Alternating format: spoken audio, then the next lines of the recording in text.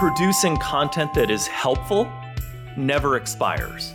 And so if you can find a niche that where you can be helpful to people, you can absolutely thrive on YouTube.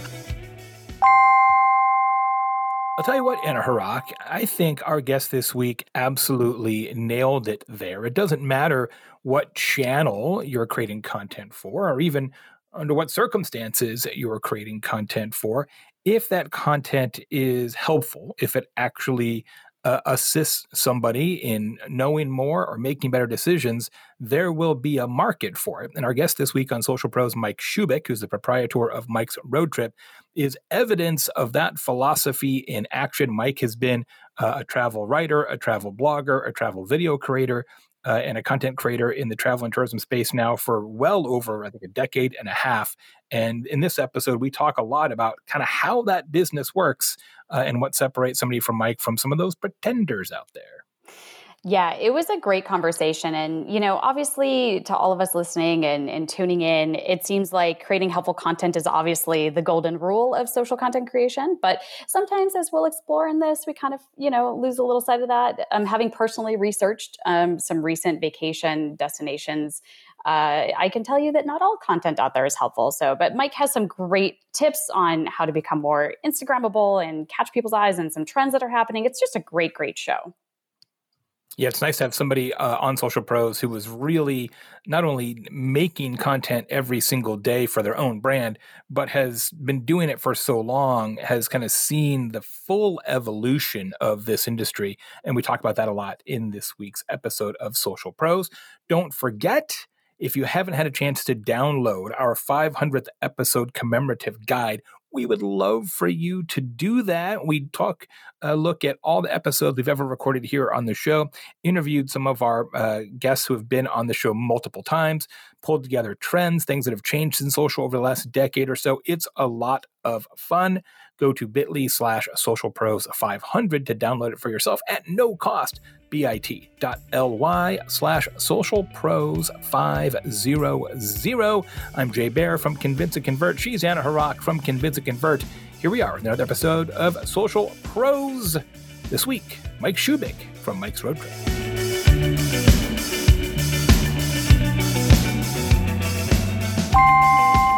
This week on Social Pros, I am so excited to have as our guest a longtime friend, somebody that I literally grew up with as a business professional from my old stomping grounds in Phoenix. Mike Shubik is a proprietor of Mike's Road Trip, and I got to tell you, his story is incredible because I remember years and years and years and years ago, he said, I'm just going to make content about travel. And I'm like, cool. How are you going to get paid for that? And here we are.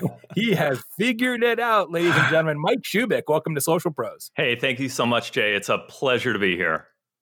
I have literally watched this career of yours unfold step by step over weeks and months and years, but it would probably be illustrative for the Social Pros community for you to give a little summary of kind of what you do and how you do it. Yeah, so I am, it's kind of evolved over the years. I initially started calling myself a travel writer and then a travel blogger, videographer, whatever. And now I just kind of consider myself a content creator. Whatever the kids call content today, that's what Mike calls himself. He's smart like that. It's all about the branding. So you travel around, obviously more so now that COVID has at least abated, travel around and document interesting, great places for people to visit. How do you decide, COVID notwithstanding, how do you decide where to go and what to do? A lot of it is driven by relationships that I've developed over the years at travel conferences and trips themselves. And I will work with destinations and brands to go on a trip and create content and promote it on my various channels. I would love for you to talk a little bit about that relationship piece, because so often, not only here on Social Pros, but I think in the social media community at large, there's this belief now that what you really need is some software. And that if you've got the software package, you can just go doot, doot, doot, doot, doot, and it'll spit out your list of influencers, and then you just DM them, and they come and do something rad for your hotel. Now, I'm not suggesting that influencer software isn't important. We've done a lot of work with Analytica at Convince and Convert on the B2B side. My daughter actually works for an influencer marketing platform, so I'm not going to drag the industry. But the relationships that you alluded to there, Mike, are important, right? Because I suspect it works a lot like the speaking business, where you met somebody, could be years ago, and then eventually they've got a thing for you to do. Can you talk about that, please? Oh, yeah, absolutely. My very first travel conference was TBEX, which is a dedicated travel conference to travel bloggers. And that was back in 2011 in Vancouver, BC. And when I first started travel blogging, I had no idea this would become a career path or anything like that. But when I was at that conference, I was so inspired by what people were doing. And this is at a point when people had never even heard of a travel blogger. And at that point, I was just calling myself a travel writer. But at that point, that's when I really started to develop and see the benefit of travel conferences. When I went to that, I met so many people, both from the brand perspective, destination stuff, but also a lot of other fellow bloggers. And it was just this incredible experience that we were all kind of coming up together. And many of them are still around today. But I really learned a valuable lesson that there's nothing that substitutes that in-person exchange. And that became very evident during COVID, because during COVID, we did a lot of virtual meetings and stuff. And they were just, from my perspective, they did not have the benefit of being in person and really developing that relationship with somebody. But you're right. There have been periods where I've met people 5 years ago, and finally the timing, the budget, whatever it is, starts to come together. So, since we're on the subject of COVID, there are a lot of people who are reevaluating what they do for a living. And you have, I think, what a lot of people want, which is to just say, you know what, I'm going to cash it in. I want to go travel. I want to make beautiful videos and contribute to something and help people find these amazing destinations. I want to go travel for a living and make it my living. And you already kind of started touching on what it starts to take to get there with building relationships. But can you talk a little bit about, for people who are like, I am so ready to cash it all in and go on the road and make this my life. Can you tell us a little bit more about what it actually takes to get there and the foundation that you've had to lay, and that it's not just as simple as I'm going to go buy a plane ticket and shoot an amazing video and publish it? Yeah, I think Instagram, for example, has really given a false reality to what it takes to be a content creator out there. It's not so easy to just go take a photo.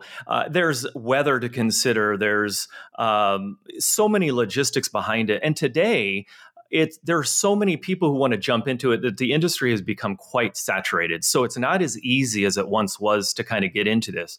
And you really have to be dedicated to this craft. The one thing that nobody tells you is how much work is involved. I work 7 days a week and have for years, but it's also something I'm very, very passionate about. I love traveling and I love creating content and sharing experiences and stories of places I've been that most people won't get a chance to go to or visit. So a lot of people live vicariously. I would suspect, Mike, that one of the reasons that you have been successful at this is that you were a marketer before you were a content creator. And so I've always felt like one of the things that sets you apart from what is now like millions of people who want to create content for travel destinations is that you think of these assignments from the marketer's perspective. Like, how can I add value to the brand, to the destination, to the marketing director, whoever's got the budget?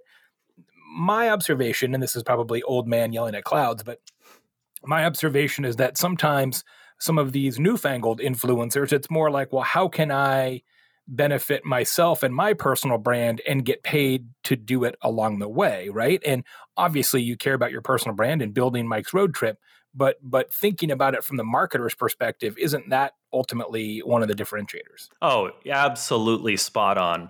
It couldn't be, it's an absolutely spot observation. And I think a lot of people today are really looking for shortcuts and things like that. And there really are no shortcuts. And the other thing I will say is not only is my marketing experience benefit me, but what I've noticed for others, especially in the video space, the creators who are really successful, they have acting experience. They're really able to communicate, and they come across as very natural and genuine on camera because they have that experience in acting. So I've noticed that those two factors, if you have maybe both of those, oh my gosh, that's the holy grail. That's really interesting about the acting background. I never even thought about that. You mentioned, Mike, that you started off as a travel writer, right? That sort of, that whole career path was well established, right? With people writing travel guides and things along those lines. And then you got into video because that's kind of how it works now. And obviously you're doing destinations that have a lot of visual impact. If I recall correctly, you started on YouTube from a video standpoint because that was kind of the only game in town. And now, of course, short form video, whether it's Instagram or TikTok, et cetera, has become the flavor of the day. If you were starting today and you're like, I've never done this before, but I want to start today, would you just start with a TikTok account and work backwards? Yeah, I would. If I were starting today, I would probably find, everybody seems to want to be all things to all people. I mean, YouTube is a great example of doing shorts. I'm not sure that that's the right direction for YouTube because everyone else is already doing short form content. But I think it would behoove somebody to really find a channel and just focus on that channel and being the best you can at that channel and being expert at it. Whether it's TikTok or Instagram or Snapchat or YouTube, whatever it is, I think that's definitely the prudent way to go. Do you shoot differently when you're creating content that you know is going to be in YouTube versus Instagram or TikTok? Do you actually, edit differently, frame the shots differently, different lighting, sound, anything just from a content creation perspective that you're mindful of based on platform? Yeah, if I had the resources to do that and the time, I absolutely would. But honestly, I have never taken Instagram or TikTok or Facebook in earnest. I've never created content in earnest for them. My primary goal is YouTube or horizontal format that I can distribute it on multiple platforms, mainly streaming. So I have never really focused on those channels, albeit I have created content. But if I wanted to be an expert at Instagram shorts, if you will, or I'm sorry, Reels, then I would absolutely focus on creating a direction that would create better videos for those platforms. So for now, it's shoot it horizontal, assume it's kind of YouTube specific or YouTube native, but then create vertical highlights wherever it makes sense as sort of a frosting, if you will, for TikTok or Reels. Yeah, absolutely. And the other benefit is a lot of the filming that I do is in 4K. So the file is large enough where I can crop it vertically without a problem. Yeah, I guess that is a really smart tip, right? If that you can make those kind of changes post shoot and it's still going to work. The challenge with TikTok, of course, that they don't usually like to let you upload very big files. They sort of want it to be semi crappy, which is a little bit of a mystery, a little bit of a mystery to me. Go ahead, Anna. I just love. I think semi crappy is kind of in their brand toolkit, right, Jay? The official phrasing. Well, look again, old man yelling at clouds. I mean, we're Mike and I are old enough to remember a time when quality always was victorious. Uh-huh. And then somehow along the way, we decided that convenience trumps quality, right? Spotify sounds terrible, but it's way easier than carrying around a car full of CDs, right? Yeah. And TikTok video quality is typically not very good, not nearly as good as YouTube. But we're like, well, it's easier on our phone and it's fun and we got songs and all that. Like in a lot of places in the world now, content quality and fidelity isn't necessarily the victorious criteria, which I find really interesting just as a human being, because it didn't used to be like that. Yeah, that frustrates me to no end because I feel the exact same way. I think quality should trump that, and it doesn't in so many cases. And it's very frustrating that you see people get such incredible traction, but their content is absolutely horrible. And I don't quite understand it. And I guess that's what you come back to. Everything is being driven by the algorithm, and quality is not part of that. So that actually does tap into my next question for you, Mike, which is because YouTube is really your first platform love and that's still your main hub and that's really where you spend a lot of your efforts. What are some of those untapped opportunities that people aren't really taking advantage for YouTube today? What are things that you see that are just missed opportunities from people uploading and really not using the platform to its best advantage? Well, I think producing content that is helpful never expires.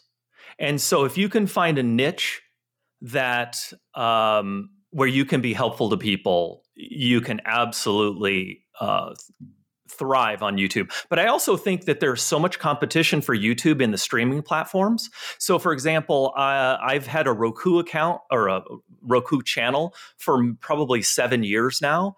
And that's where I get a lot of my traffic is off of Roku. And then of course you've got all these other people getting into that space, Amazon Prime, there's a number of different streaming platforms out there. Newsbreak, I don't know if you've heard of that one. It's about a year old, and that one has gotten a lot of traction. And it's mainly for localized content. So if you produce something just on San Diego rather than California, that's a platform for you to upload there. And they are getting a lot of traction. That's fascinating. It's like Mike Schubeck has his own production company, essentially, right? The same way that Universal Pictures Television makes shows, Mike makes shows and then distributes them, and whoever wants to watch it, however they want to watch it, is their permission. Do you have challenges with, or maybe it's an opportunity, not a challenge, having the same video, like your San Diego series, in a bunch of different platforms, or doesn't it matter? It's actually good if it's in a bunch of different platforms. Yeah, I don't know that it matters because they're different audiences watching at different times, and the search algorithms are different. So I don't think that is a problem at all. Let me see if I can phrase this question in a way that makes sense. Do you believe that your job is to help people who have already decided to go to a destination enjoy that destination more? Or is your job to help people decide whether to go to that destination at all? Wow, that's a good question. I think ultimately my job is to create good content for the client, and the byproduct of that is to hopefully inspire people to consider the destination. Yeah, I think that makes a lot of sense. Would you rather work for what's called in the industry a DMO, a destination marketing organization like San Diego Tourism, or would you rather work for a specific organization like a hotel or an attraction? Is there a difference in how you work, or kind of what it's like to work with those different clients? I don't think it's much of a difference. I mean, obviously, if you're working for a hotel, it's very verticalized. It's just all about that hotel or maybe the surrounding activities near that hotel. But if you work for a DMO, then you get to experience a lot more. So it's a lot more fun, I guess, from that perspective. So I am actually curious, regardless of which client you're working for or where you're visiting, you do get some amazing shots. And, you do everything from cool aerial shots to really beautiful close-up details. I mean, you just get some really, really great access. So how does that actually work? Like, let's take a hotel, for example, like you just talked about. Like, do you let them know you're coming in advance and they set everything up and you have a loose script? Or is it just sort of you get there, you feel out the property, and then you decide what to shoot? Like, what does your process look like for actually going to visit and bringing that video to life? Yeah, it would. Well, thank you so much for the kudos, by the way. It would actually differ depending on the project. Like, for example, the Sri Lankan, I just went to Sri Lanka and I was on a press trip for 2 weeks. And while I had an itinerary, I didn't really, there's no substitute for being on the ground and really experiencing and taking in the smells and the flavor of a destination. So in that particular context, I didn't really know what I was going to film. I kind of took more of an organic approach and allowed the stories to come to me. For example, I went to Sigiriya, which is a 3rd century BC old ruin on a 600-foot rock that is similar to Machu Picchu, but about 1,000 years older. And so when I experienced that place, I thought, this is going to be a good video. This is a good story to tell. Now, in contrast, I just went to the Maldives and I worked with a really high-end hotel called Kadima. It's an amazing property on one of the largest islands in the Maldives, and they have endless activities with the aqua villas over the water, all that stuff. When I worked with them, I actually sat down with the PR person. I talked to them about some of the things they'd like to see highlighted. They helped organize a lot of the activities to help me get that footage. So it kind of differs depending on the project.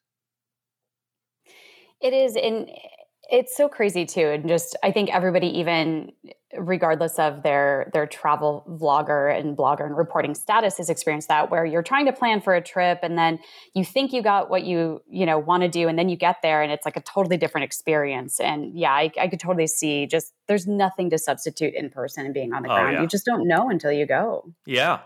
And that's why I think travel is just, well, I think travel is so amazing in so many ways, but one of them is, I just think it's been my greatest educator. I mean, when you meet different cultures, like when I was in Sri Lanka, I met this guy. He was our tour guide, and we really became friends. Well, after the tour, he actually invited my friend and I over to his place for dinner with his family.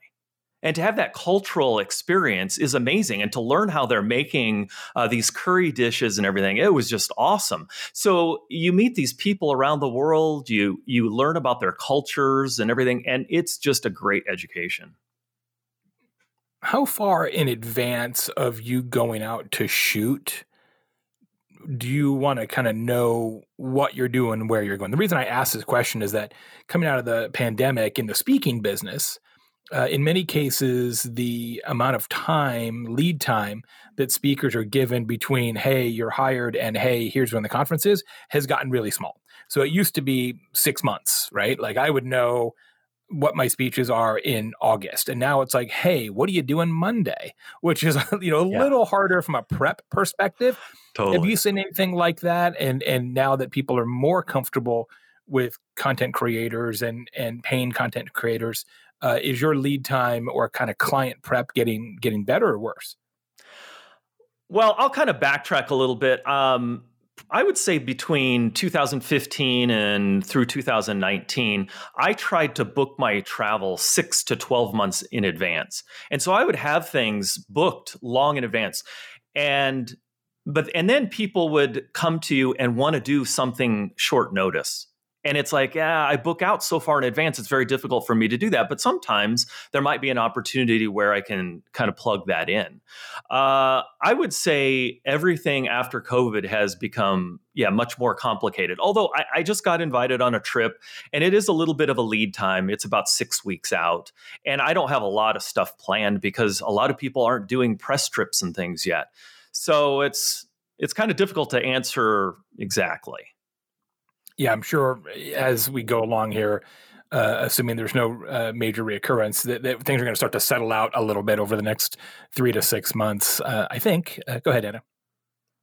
So I was just curious. So obviously your travel planning has changed. And because you have such a pulse on just the entire travel industry, and then you're seeing, different trends on social and getting all of this feedback, I'm curious what trends you're seeing now, and specifically as it could help social pros in the travel and tourism space, or, just brands out there who are really looking to, kind of take advantage of maybe some early trends that you're seeing, or even what you're hearing from people in general. Well, I think it's been this way for a while, but I think people certainly want more experiential type experiences. And I think people, at least experienced travelers, they want to go to those places that they are lesser known. I mean, going to Paris or whatever, it's like, who cares? But going to Lafayette or maybe to the Maldives or somewhere more exotic or remote that not every one of their friends has already been to, I think is a trend. And not only that, but having these cultural experiences. For example, there's a website, I think it's homestay.com, and they focus on putting travelers together with locals. And I did this in Nepal, in a rural village where I stayed with a local family. Now, thankfully, I was with a friend of mine who is Indian, and she speaks Hindi and was able to speak with them. Otherwise, there was no English spoken. But it was a great experience because you spend a couple days with them. You go to the farms where they're getting their food, and you're sitting with them while they're cooking meals for you. And things like that are, I think, a trend that people are really looking for. A lot of folks have spent 2+ years not traveling very much, if at all. And so there's not only a pent-up travel budget, but I think a pent-up desire for, all right, we're going to blow it out. Like we're doing a bucket list thing. We're not going to go to, Kingman. No offense to our friends in Kingman. One thing I wanted to ask you, Mike, because you've been doing this so long, is there's so much more awareness about the power of social media from travel and tourism professionals, DMOs, even GMs at hotels, etc. It seems to me that there's now actually changes to what they do on property to make it more Instagram catnip, right? And whether that's you've got the wings on the wall and take a picture in front of the wings mural, or very Instagrammable food from chefs, right? That it's like, hey, this has to look really good on camera in a low light situation. That's extraordinary to me, that people are actually changing the experience so that the experience is easier to pass along. I suspect you've seen some of that in your travels as well. Oh, absolutely. It's monument signs, for example. Destinations are investing in monument signs of the name of their city so that people can take a picture of them in front of it and post it to Instagram. But then you have to work with Public Works and make sure that there's ample place to pull over. You got safety issues to consider, things like that. But it may be not just a monument sign, but it may be something that's photogenic. I actually have a friend who's a mayor of a small town in Arizona, and I've been telling him about this for a while. And I came up with an idea for them. They haven't executed it yet, but I was saying you need that Instagrammable monument or piece of artwork or something that will draw people, and they will come from far and wide to photograph it. It's unbelievable, the social media effect. They wouldn't happen to be the mayor of Kingman, would they? Because we might need to issue a written apology. No. Opposite direction. Okay. You have to edit the show. Yeah. It's tragic, though. I know in some cases you've had destinations that have now been overrun, right? Because people are like, well, I got to check that Instagram photo off my list of collectible photos, right? And it's too much. And so now they've had to make some changes to it and sort of victimized by their own success. Sedona, perfect example. Yeah. I mean, you cannot drive through that city anymore. You can't walk through that city. It is overrun by tourists. And that's not the only place. I mean, it's just all over the world. It's really remarkable. Here's a great stat for you. 25 years ago, there were 400 million international travelers. In 2019, it was 1.5 billion. Wow, that's a 4x increase. That's incredible. Yeah, absolutely incredible. And I believe tourism is the second largest GDP in the world. I mean, tourism is exploded. And if it wasn't for COVID, I mean, there would be no stopping it. I believe it'll probably be another year, maybe 2, before we get back to 2019 levels. But you're absolutely right. There is a pent-up demand for tourism right now. And one of the interesting things is that there were a handful of places in the world that were open to tourism. And the Maldives was one of them. And so the Maldives became overrun by tourism. Like 100% occupancy at all of these hotels because they were one of the few places in the world you could go to. That's an incredible success story for them. Not that the Maldives was struggling for visitors to begin with, but certainly makes sense when everybody else is zagging, you zig, or however that saying goes. But that said, the Maldives is actually a pretty new tourist destination. It's only about 10, 12 years old from a perspective of where they really started building resorts and really started pushing tourism. I'm going to go ahead and vote that we do this show from there next time so we can give everybody the experiential podcast treat that they are really seeking from this post. Agreed. And I can recommend a great hotel, Kadima. I'm sure you can. Done.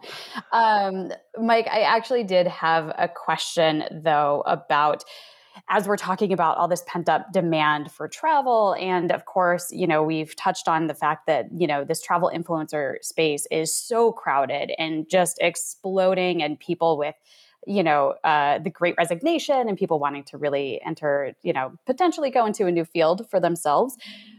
How do people go about, and how do you recommend? Because you do have such a distinct brand, and you've obviously really put your marketing knowledge to work on that. And it's a beautiful brand. It's so well developed. It is so robust and consistent. How do you recommend people start to create their own brand and bring it to life on social and start to stand out from the pack? Because I got to say, even recently, my husband and I are actually planning a trip to Napa, and I tried to go and find videos and look at influencers, and it's insane how many are there, but just the lack of branding as well. So what's your advice to people for really developing a brand that can live in a really robust way on social? Yeah, that's a great question. There are obviously, once you get your logo and maybe a tagline done, you want to be consistent on how you integrate that across all your channels. So, for example, your Instagram, your TripAdvisor banners, your YouTube banners, you want to create these really cool brand banners that are very distinct and recognizable, and utilizing the same color schemes, the same fonts.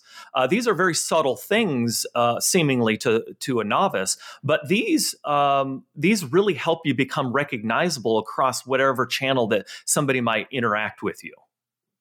Yeah, no question. I mean, all the Mike's Road Trip ingredients are very consistent across the board. It really does help you stand out, especially, as you said, when you're on all these other streaming platforms like Roku and Amazon Prime and everything else. It's pretty spectacular. Mike, where should people go to get all the Mike's Road Trip content?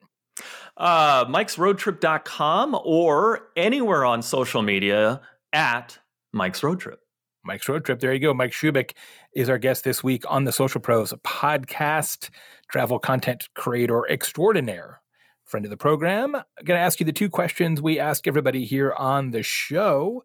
First, what one tip would you give somebody who's looking to become a social pro?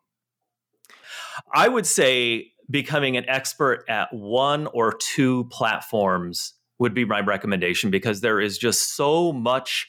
There's so many opportunities out there, but it's best to just stay focused on a couple of platforms and become an expert and develop your audiences on those. Yeah, as we talked about on the show, you've done that yourself. Like, yes, you have a presence on Insta. Yes, you have TikTok, whatever, but it really is YouTube first. And that's a choice. And that's, there's a reason for that. It's how you shoot. It's where you came from. You've got a tremendous success there and a huge audience. Like, I completely agree. It's a great tip. Last question for Mike Shubik this week on Social Pros. If you could do a video call with any living person, who would it be and why? This would be pretty easy, I think. Elon Musk. Huge fan. The guy is single-handedly changing the world for the better. I just am such an admirer. It's an answer we've had on the show in the past, and no question, talking about somebody who's not afraid to make big swings and sort of go about his business as if everything is possible and making crazy things happen. So absolutely. A great answer. Don't forget, friends, go to mikesroadtrip.com to get all things. Like, where are you going next that people should pay attention to? What's your next big adventure? I've got a couple things in the works, but nothing solidified just yet. All right. If somebody wants to send Mike to Kingman, Arizona, or wherever you happen to represent, just go to mikesroadtrip.com and hit that contact us for him and bring him out there. He will do an amazing job. Mike, thanks so much for being here on Social Pros. Great to catch up. Thank you so much. It was my pleasure. We loved it. Anna, that was super fun. I think we should both quit our day jobs and join the millions of itinerant social media content creators in the travel and tourism space. Yeah. What do you with me? Yeah. Yeah. Let's take the show on the road.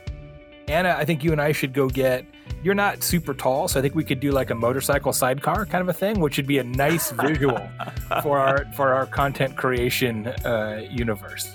I would genuinely love nothing more than to ride sidecar through. That would be fun. Should we start Italian countryside first? Go Sure, one, whatever you want. I'll tell you Done. what, I've got a road trip guide for Tuscany that'll knock your socks off. That's Done. probably in the top 20, maybe top 15 of my favorite trips. Road trips was around Tuscany. Yeah, what's funny about Mike is, I don't know, the Tuscany road trip might be top 20. I don't know, maybe. That's a tough gig for sure. All right, don't I've forget. been fortunate.